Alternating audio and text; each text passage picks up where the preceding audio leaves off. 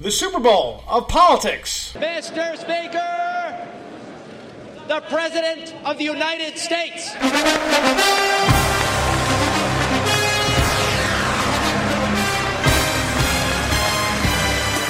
Welcome to our preview of the epic clash between Donald Trump and Nancy Pelosi on the floor of the House. This is the Feehery Theory Podcast, brought to you by EFB Advocacy. I'm joined by my colleagues John Easton, Chief of Staff to two former senators, prominent senators. Good folks. Adam Belmar, former recovering journalist and Deputy Communications Director to George W. Bush. Today's big issue, the State of the Union, the Super Bowl of politics. Thinking about this, Adam Belmar, this epic clash between the two, we don't know when this is going to happen. That's why we're previewing it right now. We do know it's going to happen after the president and the Congress decide to open up the government again. Thinking about the optics of the State of the Union, how do you think this is all going to play out? This is a very important moment for any president. And as a former television journalist, one who met you, John Feehery, in the statuary hall following George W. Bush's first address to a joint session of Congress in 2001, it's important because this is how the president's agenda and the Congress's agenda for the coming session gets communicated back to their constituents. Everybody files in like after the Super Bowl for a post-game heads press conference, talking about what did I feel, what did I see, what does this mean to us, I support this or I don't that, and that goes for the Speaker of the House all the way down to members across the board. The optics of this speech are so important that every president prepares for this speech more than any other every year, John. John Easton, thinking about this, from my perspective, this will be the most dramatic speech of any president on the House floor since Bill Clinton gave his address right after he got impeached for having sex with Monica Lewinsky. I was working for the Speaker then. Very dramatic. There's a lot of pomp and circumstances surrounding this speech. It's kind of part of that American tradition. First started by Woodrow Wilson way back in early 19th and 20th century. You know a lot about this pomp and circumstance. Tell us your thoughts on the State of the Union. Well, one, I'm pretty stunned that the president sort of gave in, caved, whatever verb you want to use about it, but it was the right call because the thing that he needs the most in this battle of wits is to give that State of the Union speech in the House of Representatives. There's no better stage in politics, and it is important for him just to kind of wait this out because nobody's really. You could say, well, a lot of I'm sure Democrats are saying this is Nancy Pelosi is one of the greatest speakers in the history of our country because look what she backed Trump down, but it doesn't really matter. And I think the alternative would have been a disaster for the president, giving it in some other venue. Maybe in a Trump district, a competitive Trump district, like they were talking about, giving it at the border or at a rally, which would have been even worse because it's not a State of the Union at that point. It's just a political rally. And so it kind of calls into question, what is the future of the State of the Union? This whole clash is really, is it going to be called off? Is it going to be given somewhere else? And I think you look at it two ways. One, it's a pure partisan exercise. Okay, yeah, sure, that's true.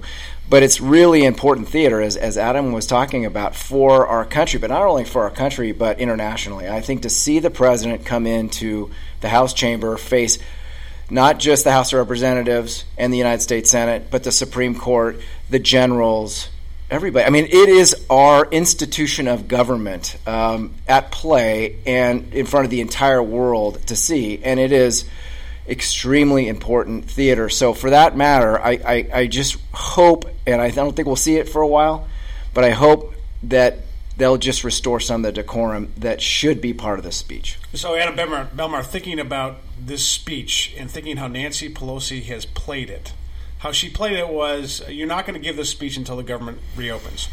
By necessity now, the president's going to be coming in after the Congress is reopened and the federal government is reopened, and it will be a speech of him explaining why he reopened the government, it gives him a tremendous opportunity to take credit for the reopening of government. I think in many ways, Nancy Pelosi is doing herself no favors by giving the president this kind of platform. What does the president have to do to be successful in his speech? Well, to my mind, this is very much a lose the battle, win the war situation from the president's side. You may well be right about the tactics employed by the speaker, but in order to be successful, the president of the United States has to stop making 2019 and the beginning of the 116th Congress a one-note story. It's not just about the wall. He's got an agenda where he wants to protect his tax cuts. He's still furthering an agenda on other items that are on the economic front that have to do with the trade war and the tariffs. And he has been speaking in bipartisan terms since he was elected about finding a way to do something important on infrastructure and other things. This is typically the type of specificity that we get from a president in the State of the Union. For President Trump, it would give a great contrast to the platitudes and the rhetoric that we often hear from him when he would have to delve into specifics. I think if he can do that while, as expected, claiming victory for opening the government and why he did it, he can be successful there. Johnny, so thinking about some of the longer speeches, I remember when Bill Clinton gives speeches, they'd be like an hour and 20 minutes. Yeah, they would. And then just go on and on and on. Do you think the president is better off if he's succinct, or do you think he needs to, as Adam says, have a laundry list of things that he wants to talk about for the next 2 years? I think they're all better off if they're succinct and they follow the script and they don't go too far off their intended message. Let's remember, part of what makes a speech so long are these interrupted applauses. Everybody sitting on their hands or everybody up cheering.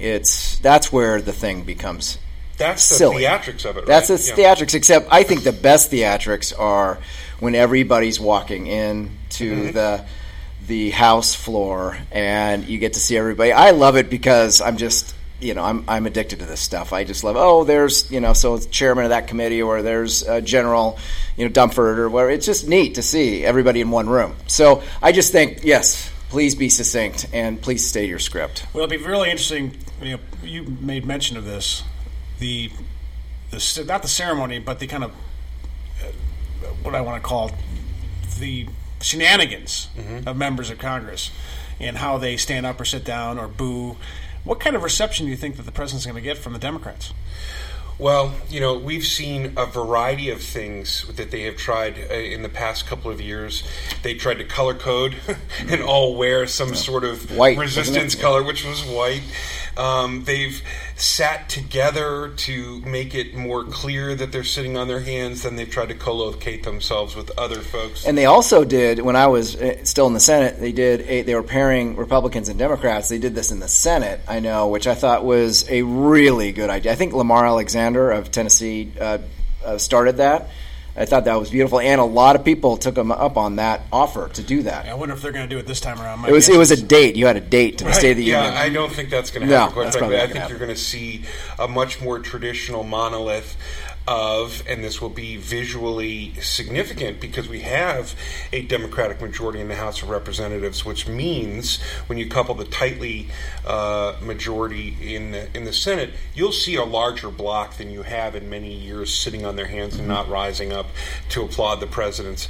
And now that you have Nancy Pelosi, the Speaker, sitting behind on the Speaker's rostrum with the Vice President Mike Pence, you won't have this unanimity where both come up at once to applaud the president together, but rather one sitting and scowling and the other one standing up to cheer the boss. Well, now, when I was working for Denny Hastert and he was the Speaker behind the podium with Bill Clinton, it was fraught. And we did it twice with Bill Clinton as president. We had to be respectful of the president. We had to applaud when he was saying things that we agreed with. But when he said things that we disagreed with, which every president always does, because that's what you do, you had to be very careful not to, clap absent-mindedly, and you have to kind of be careful what you do behind, because that's part of the picture.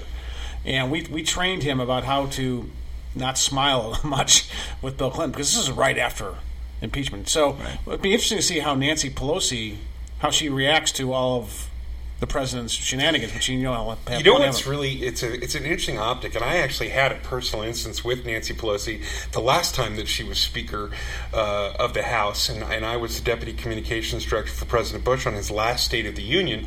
One of the visuals that I was most concerned with is you have, as you saw at the beginning of our podcast, the Sergeant-at-Arms calling out Mr. Speaker or Madam Speaker, the President of the United States, but then also the Speaker will once again introduce the President to the collected body right before the President speaks. And there is a large, long, gooseneck microphone that the Speaker uses. And if the Speaker does not push it all the way down and out of the way, it's sort of sticking out of the head of the President. And that's a really disrespectful and horrible image, but no one's going to go up there and move it once it's been done. So I remember telling Nancy Pelosi directly, reminding her again, Madam Speaker, please remember to push. She did. She knew what she was doing. If she doesn't do that and leaves it up by mistake, that'd be something I'll be watching for. Don't give her any ideas. Right. So we saw a couple of weeks ago a response that was a hilariously terrible response by Chuck and Nancy. What do you think? Who will be the best possible responder to President Trump this time around? So many Democrats running for president. Can you find anyone who's not running for president? Well, that's just it. First of all, not Nancy and not Chuck. I think they learned that lesson.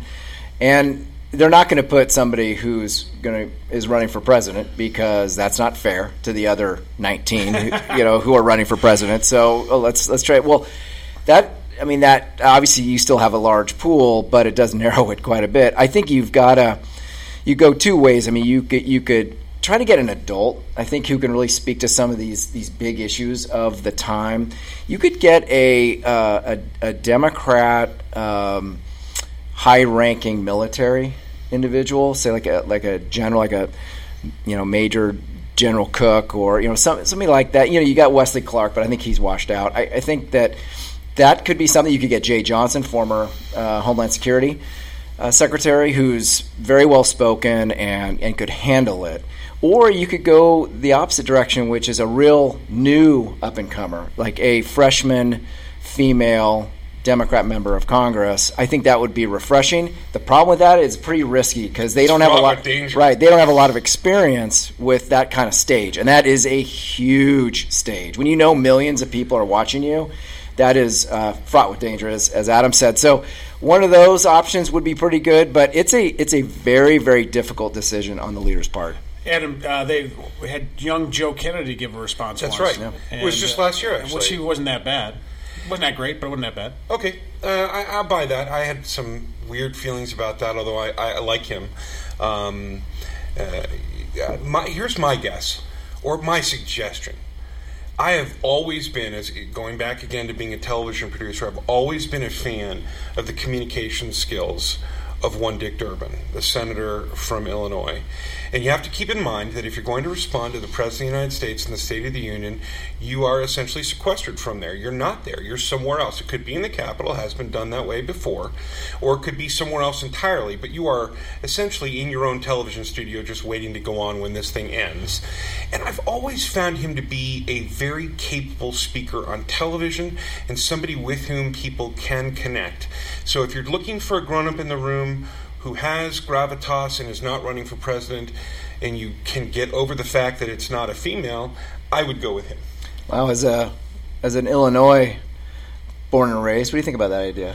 I think Dick Durbin is very smooth. He's a very smooth talker. I don't think they're going to go that route, but they might. The Durbin and Schumer don't really love each other. Right. I mean, they live together, but they don't love each other. I'd be surprised if this is the one point I'd make on this. Everybody who's running for president on the Democratic side is going to give their own response. So there's going to be about 45 different responses, which dilutes the response of who actually the official responder is. Someone like Alexandra Ocasio-Cortez, AOC, she'd be fantastic. They're not going to do that, though. Let's move on to that topic, because I actually have no idea who they're going to pick, and I'm fascinated to learn who they do pick. Okay, we're going to talk about the real Super Bowl now. What are your thoughts on who's going to win a week from Sunday?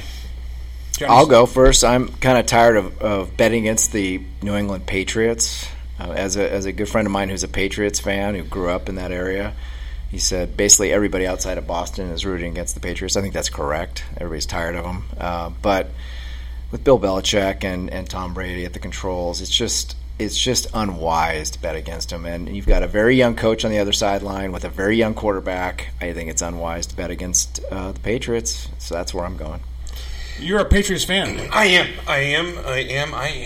And since I will not be putting any money on this, and I care not for the odds, but I'm passionate about Tom Brady. I believe he is the GOAT, the greatest of all time, and he will prove it yet again. He and Belichick may be coming to the end of what is one of the greatest eras in NFL history, but boy, are they strong. Boy, am I excited. I will have my very large jersey on and wearing it and cheering proudly. Well, let's say, I remember last year when everyone thought that the Patriots were going to win, and they didn't. Yeah.